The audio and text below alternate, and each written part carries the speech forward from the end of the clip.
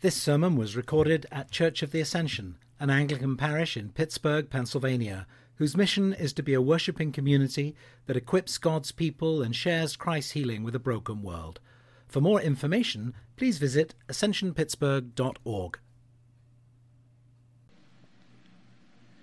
One of the great 20th century preachers from England, Dr. Martin Lloyd-Jones, he was the minister of Westminster Chapel in London for almost 30 years, so twice as long as I've been rector at Ascension. But he said this: everything we do in the Christian life is easier than prayer. God knows it is very much easier to preach than it is to pray. I agree. The great thing about having a retreat on prayer is that you can't book an expert because, in a sense, there's no such thing. We're all beginners, all amateurs when it comes to prayer. And yet the truth is that to be a Christian is to be someone who prays. Prayer is, if you like, a bit like swimming. You can talk about it, you can read about it, you can watch other people swim. But the only way to swim is to get in the water and start swimming. Well, I'm not an expert swimmer, but I can swim, and I do swim. I'm not an expert prayer, but I can pray, and I do pray. And I guess in that I'm probably in pretty good company with you all tonight. Most, if not all of us, are those who pray, sometimes fervently, often falteringly. We gather together tonight as those who know at the deepest level of our being the absolute necessity to pray, and probably as those who are easily distracted when we pray. Anybody ever get distracted when they pray? Just me and two others? Okay. Oh, no, okay, you're having a little siesta. That's all right. And likely, I hope many of you here have experienced times of real intimacy and communion with God in your prayers. And you've probably often struggled with prayer. Maybe you've known seasons of kind of barrenness. Well, I want to say right at the beginning tonight that we are in this together. And this weekend, we're going to be talking about prayer, obviously. We're going to be thinking about prayer, but most importantly, we're actually going to pray. And so there'll be lots of opportunities to do that. Some of them are in your booklet, and you'll hear about them as we go on. But our hope for this weekend is that we will experience three things.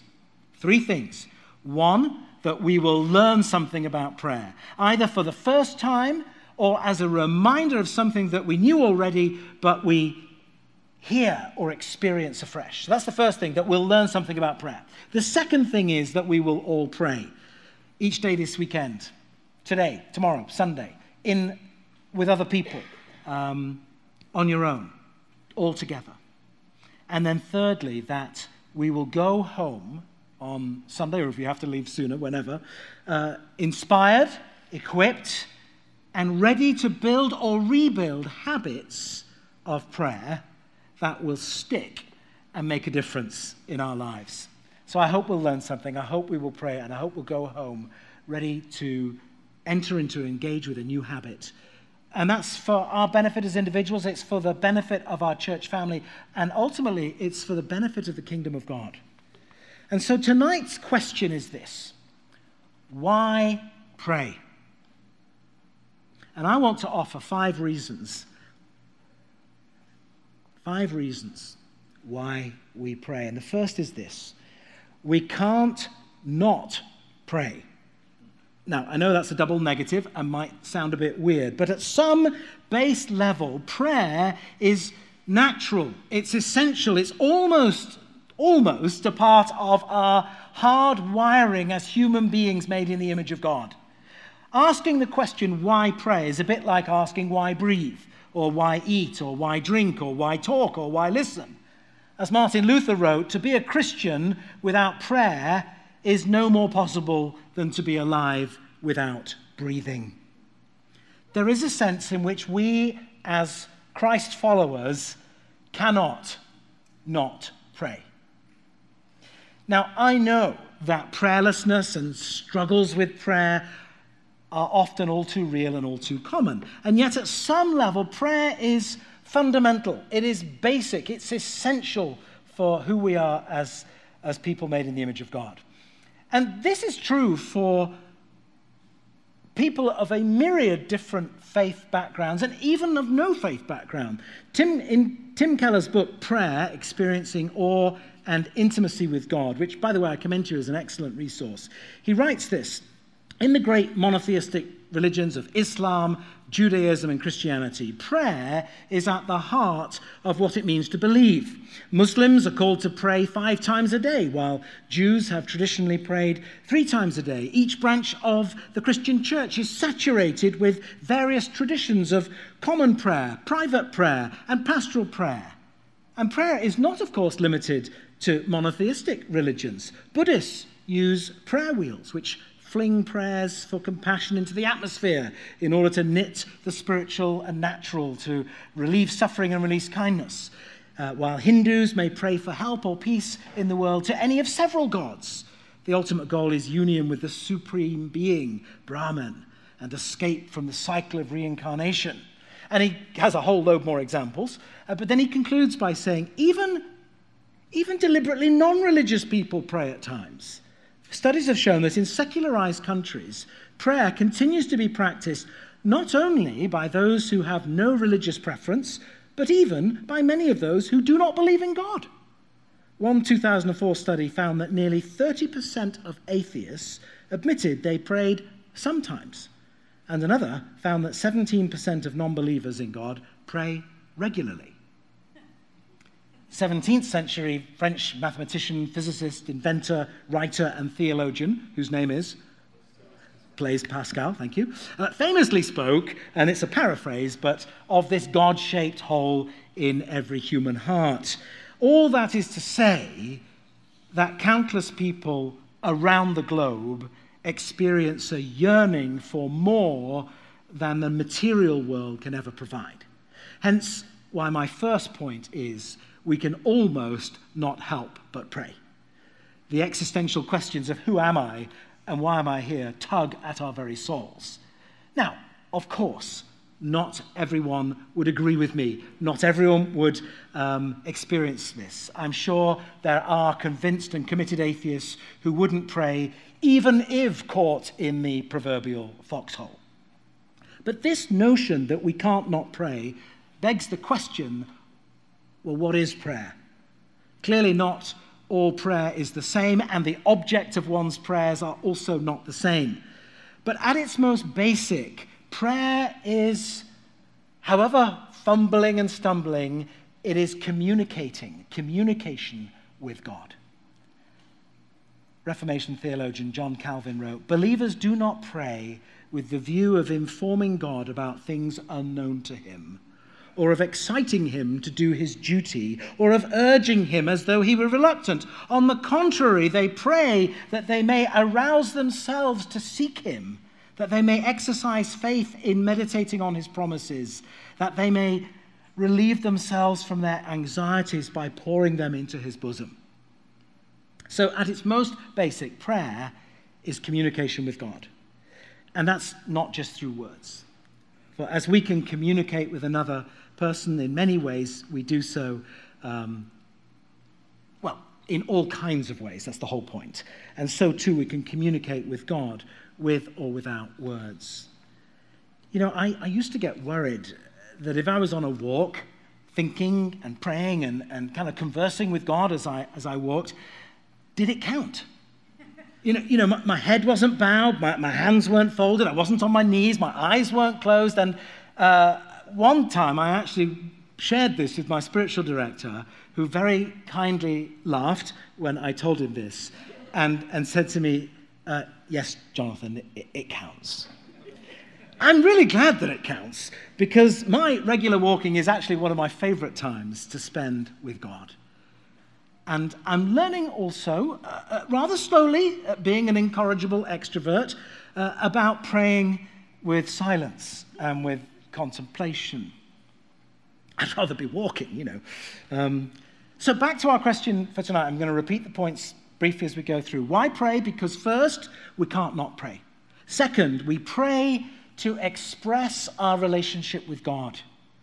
Augustine states, "You have made us for yourself, O Lord, and our heart is restless until it rests in you." There is so much in the scriptures that express this longing for relationship with God. The Psalms are a great example and resource for us. They are, of course, the most ancient prayer book. It's a book of poems, of songs, and prayers that we have at our fingertips. And tonight, let me just share one to illustrate this point about wanting to have some connection and intimacy and relationship with God. Psalm 27, verse 4 and 5. "One thing have I asked of the Lord that I will seek after, that I may dwell in the house of the Lord all the days of my life, to gaze upon the beauty of the Lord and to inquire in his temple." I wonder, have you ever experienced a sense of closeness and intimacy with God, like the psalmist speaks of there and in many, many other places? One time for me when I particularly experienced the closeness and presence of God was 3 years ago now, on a leadership retreat in Colorado. I wrote about this in The Ascent, but I know not everybody reads The Ascent. I tried to read it. We were there for a week, and part of this, we had 4 nights camping at 12,000 feet. It was freezing cold, by the way, and we were just at the snow line, between the kind of tree line and the snow line. And it was very remote. We didn't see anybody else except those in our small group for the whole time we were there. And so our days began in the chilly mountains with morning prayer, and they ended with evening prayer around the campfire. But the highlight for me was on the last day. We had been sent out for a time to be completely on our own. No cell phones, well, they didn't work anyway, no watches. So I really don't know how long we were out there, probably 6 or 7 hours. We had been fasting and praying. And as we left, we were handed some pieces of paper. And I thought, oh, great, we've got some notes from the little reflection we'd had to set this day up. So I took them off, found my quiet solitude spot. And then I began to read them. And I couldn't believe it, because completely unbeknown to me, someone organizing this had reached out, I think probably to Marilyn. Was it you, Marilyn? Yeah, and had asked for people to write words of kind of affirmation on this sheet. So I had about 12 of these. They'd come in in emails. And the words were deeply encouraging. They were very consoling to me on that occasion. And as I was reading, there were like lots of pages. So I started to do this, because I'm thinking, because they were all affirming, right? So I'm thinking, where do we get to the growth areas? The could do better at, because I thought that has to be there, right? Except it wasn't. I mean, by the way, not because I don't have any. Clearly I have many. But it was extraordinary. I was actually overcome. I just was weeping. I had to stop at one point because I couldn't see because of my tears. And some of the childhood tapes, I mean, I think we all have, well, you probably don't have tapes if you're children. You have digital clips. Well, some of the digital clips from childhood that play in my head on a regular basis, saying things like, Jonathan must try harder, they were kind of erased and replaced with this sweet, sweet music. In the days leading up to this, one of the things we've been doing was reflecting on our sense of calling, our sense of where we believe God had equipped us and gifted us. And some of the things that I'd written in my journal were being spoken back to me by people I had no idea were involved in this process at all.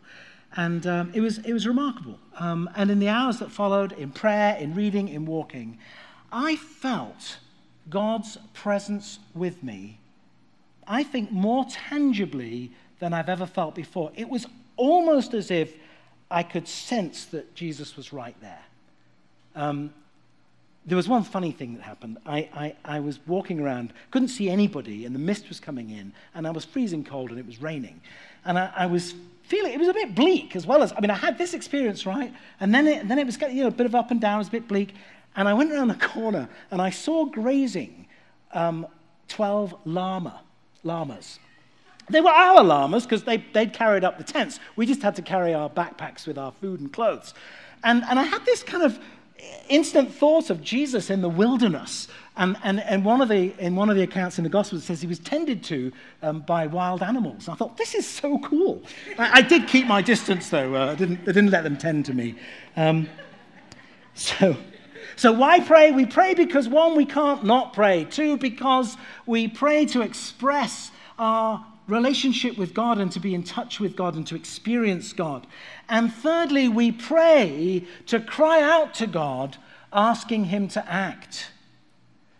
You see, often prayer is nothing like what happened on the mountaintop in Colorado, basking in his love and his presence. It's more like a wrestling match, maybe even without any clear sense of God even showing up for it. Again, let's turn to our original prayer book, the book of Psalms, for examples. There are many, many prayers of complaint, of cries for help, and expressions of the sense not of God's closeness, but of his absence. Let me give you just two examples. In Psalm 10, it begins, "Why, O Lord, do you stand far away? Why do you hide yourself from me in times of trouble?" In Psalm 13, the psalmist cries, "How long, O Lord, will you forget? How long, O Lord, will you forget me forever? How long will you hide your face from me?" And I can think of circumstances about which, and people for whom I have cried out to God, asking him, begging him to act, and I've heard nothing. Nothing. Anyone else had that experience? Yeah. I think of a time when I lay down in front of the altar at Ascension. It was one night, I was working late, there was no one in the building, and I was crying out for God's help, crying out for his intervention in my life. I was begging him to act. But there was only silence. I felt only his absence. So I wonder, does that mean that God wasn't listening? Or that he was mad at me? Or that he didn't care? No. It meant that his ways are not my ways. And of course, as my face was pressed to the oriental runner in front of the altar, and I could not see the full pattern, God, the maker of heaven and earth, and that runner, could see everything. Sometimes when I pray and feel God's absence, I feel like Job, remember in the Old Testament, who said, "Even though he slay me, I will hope in him." I love the next bit, however. "Yet I will argue my ways to his face." I have done that. Mm-hmm. So why do we pray? We pray because, one, we can't not pray. Two, because we pray to express our relationship and intimacy with God. And three, we pray to cry out to God for him to act. And four, we pray because we're not in this alone. We're not. Prayer is always communal. When God seems far off, when we don't get what we ask for or feel his presence, how then can we still pray? Well, let me tell you what I think is the most powerful reason why you can still pray even then. It's that when we pray, we are not in glorious isolation. Because guess who is standing with you every time you pray? It is Jesus. Jesus, our mediator.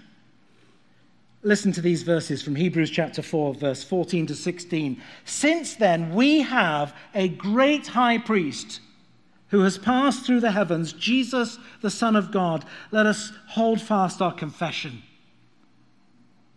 For we do not have a high priest who's unable to sympathize with our weaknesses, but one who in every respect has been tempted as we are, yet without sin. Let us then with confidence draw near to the throne of what? Grace. That we may receive mercy and find grace to help in time of need. I love that passage. And of course, it alludes to the ascension. Well, that's interesting for us at Church of the Ascension. Think on this for a moment. Jesus ascended into heaven and is seated at the right hand of the Father. What's he doing there? Interceding. Who's he interceding for? Right. Jesus is praying to the Father for you.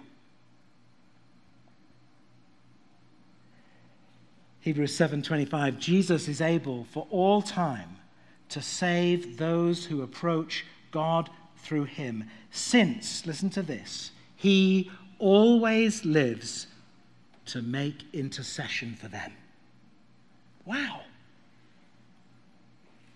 The whole Trinity is involved. We pray to the Father, through the Son, in the power of the Holy Spirit. And the Holy Spirit helps us. Likewise, again from Hebrews 7:26, the Spirit helps us in our weakness, for we do not know what to pray for as we ought. But the Spirit himself intercedes for us with groanings too deep for words. In Ephesians, St. Paul urges the church to be praying at all times in the Spirit, with all prayer and supplication. To that end, keep alert with all perseverance. You know, if you stop talking to your friend or your child or your spouse, if you don't spend time with them, those relationships will absolutely and inevitably be the poorer for it. I mean, that's obvious, right? You don't talk to someone or spend time with someone. What kind of a relationship will you have with that person? Well, how much more is that true of spending time in the presence of God? Tim Keller describes prayer as both conversation and encounter with God. And these two concepts give us a definition of prayer and a set of tools for deepening our prayer lives. Conversation and encounter. Prayer is both awe and intimacy and struggle and reality. When we pray, we are joining with the saints, that great company of believers, past, present, and future, in prayer and praise. And we're joining with the Holy Trinity. And we have right there with us Jesus, our intercessor. So why pray? Because one, we can't not pray. Because two, we pray to express our relationship with God. And three, we pray to cry out to God, asking him to act. And four, we're not in this alone. And finally, fifthly, when we pray, stuff happens. Hallelujah. The outcomes of prayer. Archbishop William Temple once said, "When I pray, coincidences happen, and when I don't, they don't." Last week, we had, this is really fun. So in our community group, we've been challenging one another to invite our neighbours into our homes. I'm ashamed to say I don't know most of my neighbours. Some of them I don't even know their names, and it's pitiful, right? I've lived there 15 years. Well, it's a new day in 122 Westchester Place for all kinds of reasons. One of them is here, and you'll hear from Andrea very shortly. So anyway, we were doing our duty as inviting our neighbours in. So we sent out some invitations, and we were getting rather worried. When was it that, Andrea, we'd had one reply, had we? Yeah, we had one reply, and that was a no. So we're feeling a little bit discouraged because it's like 3 days away. And so Andrea sends an email or text something to our community group and says, "Would you please pray? Because we've just had one no and we haven't heard from anybody else." And then, when was it? The next day, she checks her emails, and lo and behold, 3 people said they were coming. I mean, a coincidence. I know, coincidence. I got it. Funny how coincidences happen when you pray. It's a trivial example, and I can't prove it was God orchestrating anything. But anyway, I just wanted to share that. Right, what else was I going to say? Oh, yes, so that was pretty instant gratification for someone praying, right? Some prayers we may not see answered in our lifetime. We may not ever see them answered. It doesn't mean God hasn't answered them, it's just we may not recognize that. But, and I mentioned this earlier, seriously, I've been thinking this week, we've got over 100 kids here this weekend. Extraordinary. And I think of Ruby Johnson. Anybody remember Ruby Johnson? Wonderful lady, great hats, lovely. John Clark, who was here year after year, I don't know, he probably came here 30 times. And when they were younger, they prayed when we didn't have kids, or hardly any. And some of them didn't see the 100 and however many we've got here today, obviously. And so we don't know when or how our prayers will be answered. But I say stuff happens. The other thing that happens is that prayer changes us. How can it not? Because we're standing or kneeling or walking with or whatever in the presence of a holy God. Quoting Edmund Clowney, who said, "The Bible does not present an art of prayer, it presents the God of prayer." Keller writes, "We should not decide how to pray based on the experiences and feelings we want. Instead, we should do everything possible to behold our God as he is, and prayer will follow. The more clearly we grasp who God is, the more our prayer is shaped and determined accordingly." So why pray? Because we can't not pray, because we pray because we want to be in relationship with God. We pray to cry out to God, asking him to act. Fourthly, we're not in this alone, and when we pray, stuff happens. Andrea.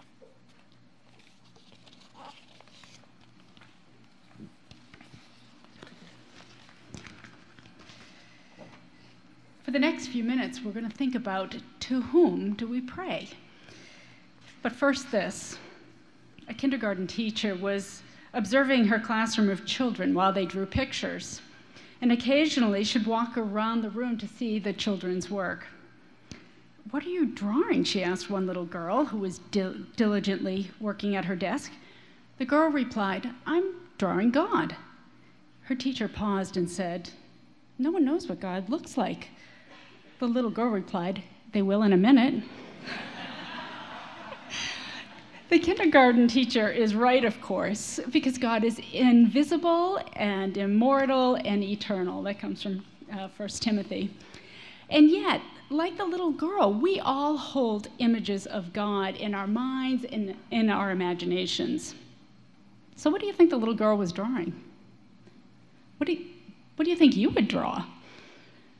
The images of God we have formed in our minds are basically a reflection of the ideas we have about him and how he feels about us. And these images, these portraits, can help or hinder our prayer life. Let's think together about what do we know about God from the scriptures. When we think about biblical metaphors, symbols, or images used to illustrate or describe God in the Bible, what images come to mind? What's that? A shepherd? A father? A singer, a what? Oh, a mother hen. Okay, mother hen, yeah. How about a priest, a king? Jesus. These are all images of God. Metaphors and symbols are helpful, but of course there's always limits to our analogies. Alan Coppage, in his book Portraits of God, writes this: "No role or image from this world will be perfectly adequate to explain a transcendent, that is a holy other, God. That is one of the reasons why so many different analogies are used to describe him. The various roles condition one another and help us to see God more perfectly," end quote. It's sort of like facets of a diamond, different views, different angles. So biblical portraits help us see God more clearly. And notice that these illustrations that we just enumerated are all relational. They show that God is personal, They show various aspects of the nature and character of God, that he is all holy, all powerful, and just. They show that God is kind and loving and good. Aidan Wilson Tozer, who's the author of the classic Knowledge of the Holy, wrote this: "What comes to our minds when we think about God is the most important thing about us. What comes into our minds when we think about God is the most important thing about us." Think about that. I know it challenges me to examine my thoughts about God. Tozer goes on, "What comes into our minds when we think about God is the most important thing about us. Worship is pure or base as the worshiper entertains high or low thoughts of God. For this reason, the gravest question before the church is always God himself, and the most portentous fact about any man, or we could say woman, is not what he at a given time may say or do, but what in his deep heart or in her heart conceives God to be like. We tend by a secret law of the soul to move toward our mental image of God. This is true not only of the individual Christian, but the company of Christians that compose the church," end quote. The challenge, of course, is that our relationships are influenced by our life experiences. And for many of us, our relationships have been damaged or distorted or been marred. And we often bring these to our notions of God. And while many of us would like to think we have high images of God, and many of you indeed do, many more of us have images that are slightly out of focus. And people give themselves away by how they speak about God. Have you ever heard people say, "God hit me on the side of the head with a 2x4 or a baseball bat"? "God hit me with a baseball bat." That's pretty angry and violent. No, thank you. How about this? They call God the man upstairs. Now that's just creepy. Not to mention distant. And then this is a Southern thing, referring to God as sweet baby Jesus, sweet baby Jesus, cute and cuddly and domesticated God, something that they can control and hold on to. Of course, these images would cause us to distance ourselves from the high and holy, lifted up, perfect, pure, and loving God. But let's face it, we sometimes project our human experiences onto God. If our father or parent was distant or angry or absent, the image of God as Father may be a fearful thing. If we have been misjudged or found ourselves on the short end of the stick, the image of God as Judge may be feared. If we only heard messages of condemnation and damnation when we're in church, or have suffered abuse at the hands of the church, or a church worker or a minister, then God as priest may be terrifying. If authority figures have negatively impacted our lives, then God as king or ruler would not be of comfort. And if you've had no exposure to sheep and shepherds, then this image of the good shepherd might just be baffling. However, this is one of my most favorite images because of my life experience. I'm one of 6. And when we were little kids, my dad would bring us one by one up to our beds doing something he called the lamb's carry. He would take each of us, put us over his neck, holding our hands and our feet, and carry us up the stairs, and then gently deposit us into our beds. And it was called the lamb's carry. So he would have a chorus at nighttime of cheering, "I want my lamb's carry." So for me, with a sheep and shepherd, to me that is just such a great illustration and vision of God picking me up and carrying me just like my daddy did. It was a sad day when you were too big to do it. Yet God's love and God is so much bigger than what our minds can even fathom. Listen to the words of the prophet Isaiah. For my thoughts are not your thoughts, nor are your ways my ways, declares the Lord.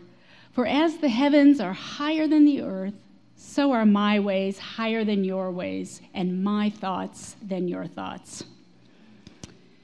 J.I. Packer, an Anglican theologian, wrote in Evangelism in the Sovereignty of God, writes this: a God whom we could understand exhaustively and whose revelation of himself confronted us with no mysteries whatsoever would be a God in man's image, and therefore an imaginary God, and not the God of the Bible at all. So while God is greater than we can conceive, he does want to be known. He reveals himself in nature, in Scripture, and he also reveals himself in the person of Jesus Christ. Psalm 19, verses 1 through 4. This is God in nature. The heavens tell of the glory of God. The skies display his marvelous craftsmanship. Day after day they continue to speak. Night after night they make him known. They speak without a sound or a word. Their voice is silent in the skies, yet their message has gone out to all the earth, and their words to the whole world. God wants to be known. He's making himself known. In Scripture, there are many names of God that reveal aspects of his character. You probably know tons of them. I'm just going to remind you of 3. Jehovah Jireh. What does that mean? God will provide. Right. Emmanuel. God with us. Abba. Father or Papa or Daddy. Yeah, these are just 3 little ways that we see that God wants to reveal himself. And then, of course, God reveals himself in the person of Jesus. Colossians 1:15 says, Jesus is the image of the invisible God, the firstborn of all creation. 2 Corinthians 4:6 says, for God, who said, let light shine out of darkness, has shone in our hearts to give the light of the knowledge of the glory of God in the face of Jesus Christ. Jesus has a parable that he told to reveal the character of God. And I want us to see how the impact of our image of God might have on how we read the Scripture and how we perceive God. Take out your green sheet. Jonathan's going to come up and read this for us. Your green half sheet, and it has Luke 18, 1 through 8 at the top of it. Then Jesus told them a parable about their need to pray always and not to lose heart. He said, in a certain city there was a judge who neither feared God nor had respect for people. In that city there was a widow who kept coming to him and saying, grant me justice against my opponent. For a while he refused. But later he said to himself, though I have no fear of God and no respect for anyone, yet because this widow keeps bothering me, I will grant her justice so that she may not wear me out by continually coming.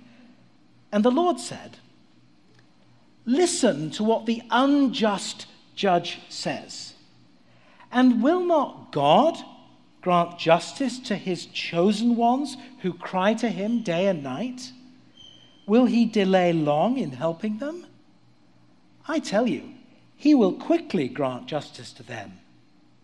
And yet, when the Son of Man comes, will he find faith on earth? Let's begin with the end in mind. What's the purpose of this teaching?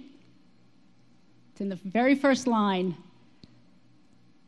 To always pray and never give up. Yeah, never give up. Here's a little private assignment. I'll give you just half a minute to think about this. Jot a note or two on what do you take from this parable? What do you think's going on? What do you think God's like?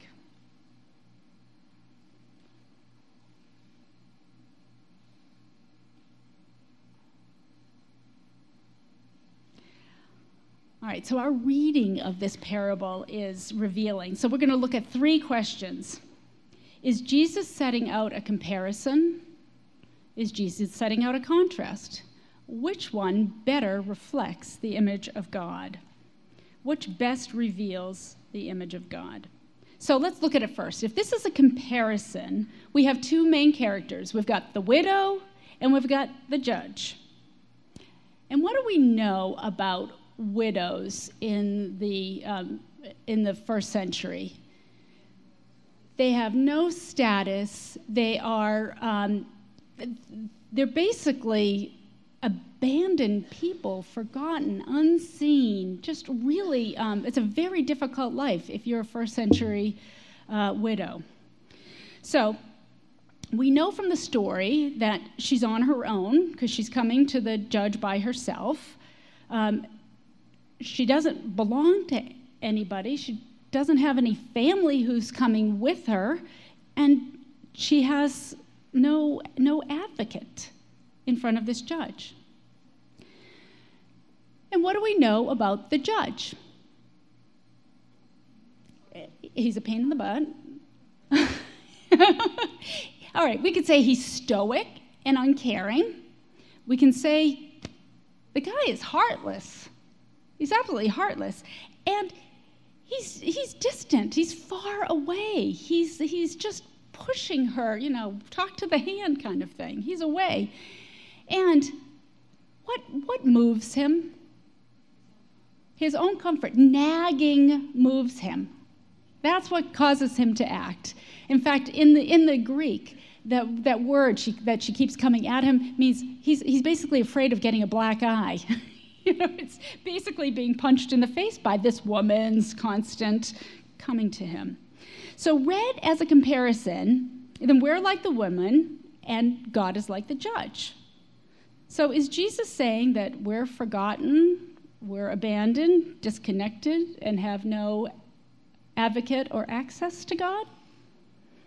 Is Jesus saying that God is stoic and uncaring and heartless and distant and only moved by nagging, pleading to wring a blessing out of him?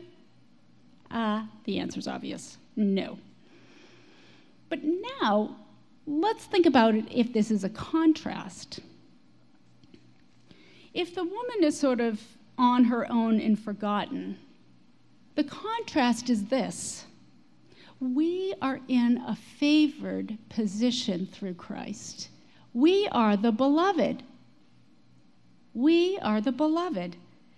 And while she's sort of alone and out there by herself, Jesus says, we're adopted. We belong. And if she's disconnected and doesn't have family, Jesus is saying, you have brothers and sisters. I'm your brother. You have a family. You're sons and daughters of God. And where she has no advocate, we have an advocate through our relationship with Jesus Christ. We are all those things.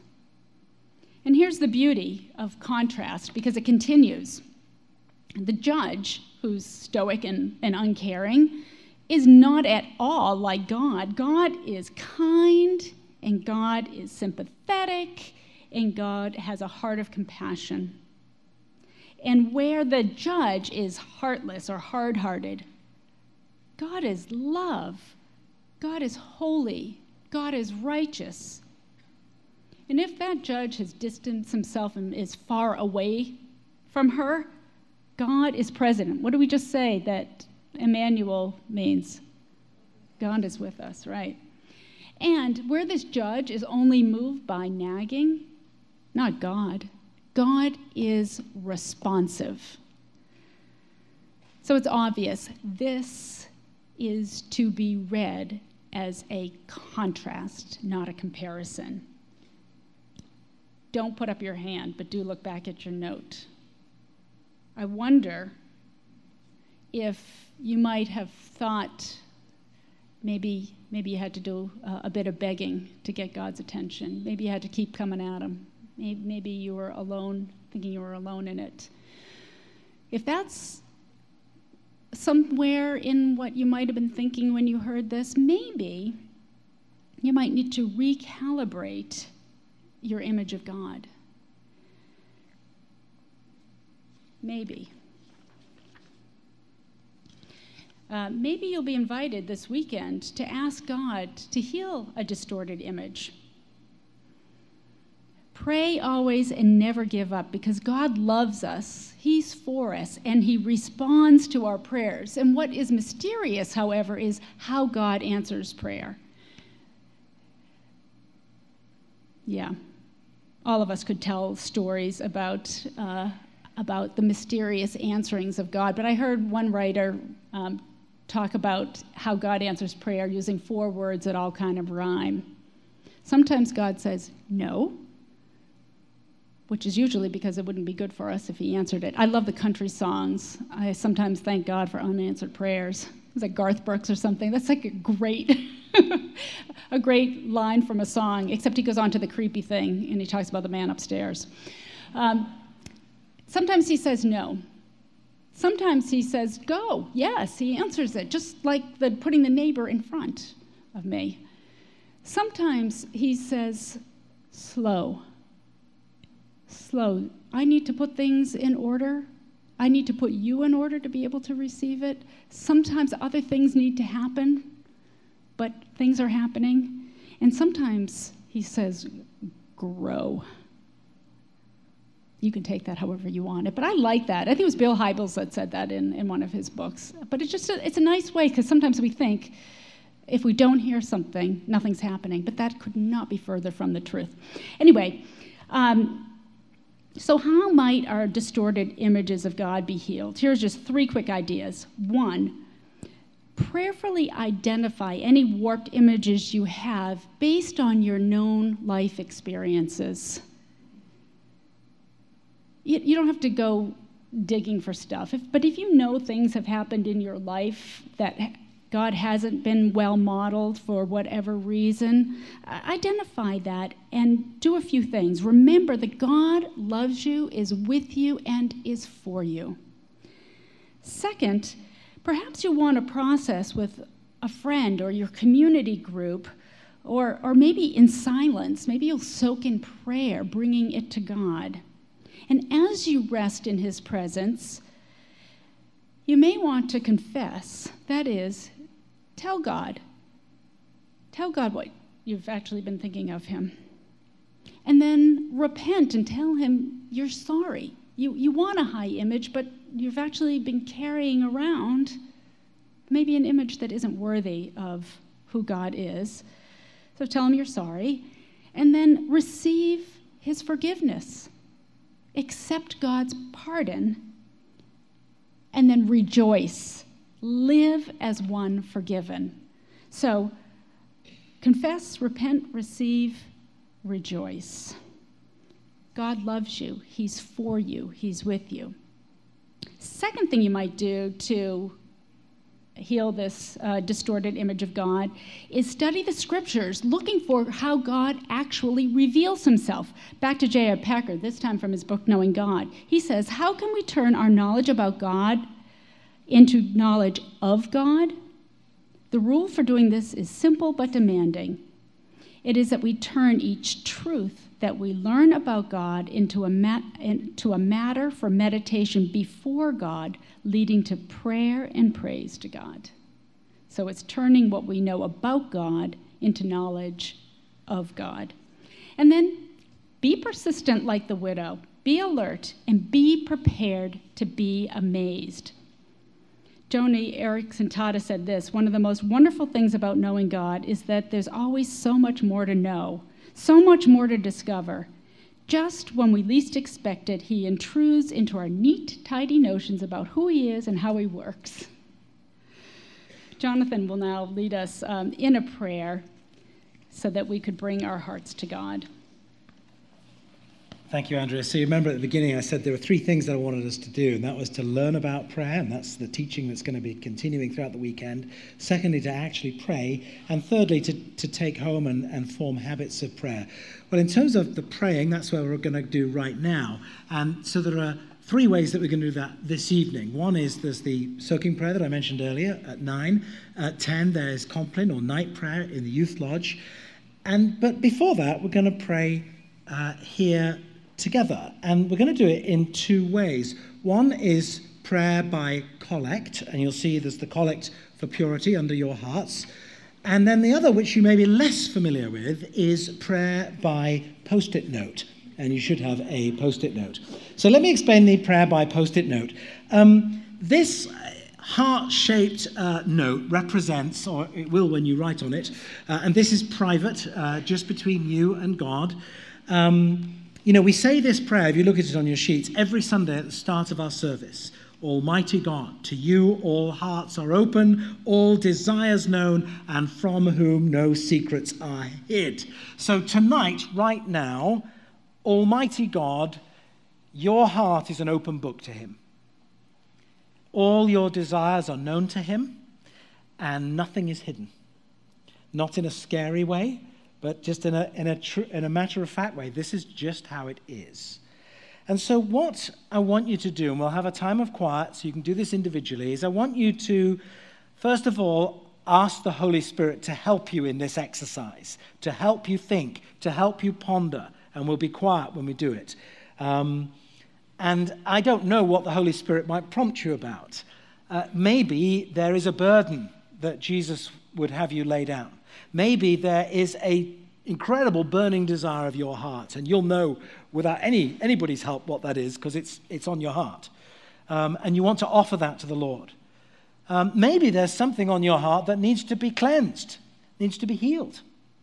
Maybe you have a wounded heart, a broken heart, a fractured heart. Maybe you have an attitude that needs desperately to be transformed into the likeness of Jesus. Well, whatever it is, what I want you to do is write your private prayer. This is not a long prayer. This is between you and God. He'll even understand your shorthand. He can even read my handwriting. And what I want you to do is, on your way out tonight, you'll see there are some illuminated trees, little birch trees with lights on. Well, on the table next to those trees there's a box on each side, and it has this prayer, the Collect for Purity, or a bit of it, on the front of that box, and you simply post your post-it note through the slot. No one's going to look at it. I'm not going to look at it. We're not, What we are going to do, though, is on Sunday morning, those boxes we're going to put on the altar. And so when we pray the prayer together, and we'll pray it tonight, but when we pray it on Sunday, Almighty God, to you all hearts are open, all desires known, your heart's desire will be on the altar as we pray. So are you clear about the task?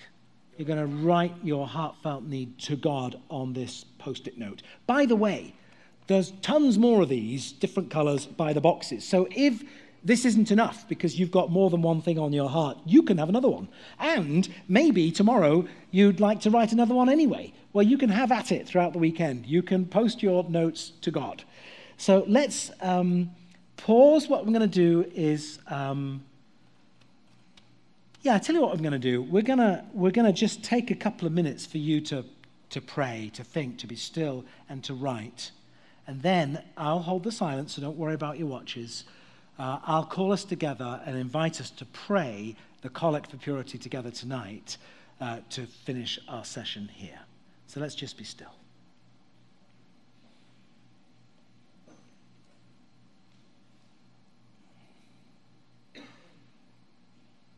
Let's now gather up our prayers in the Collect for Purity, which we will say together. Almighty God, to you all hearts are open, all desires known, and from you no secrets are hid. Cleanse the thoughts of our hearts by the inspiration of your Holy Spirit, that we may perfectly love you and worthily magnify your holy name, through Christ our Lord. Amen. I wonder how God will answer our prayers, the prayers of our hearts.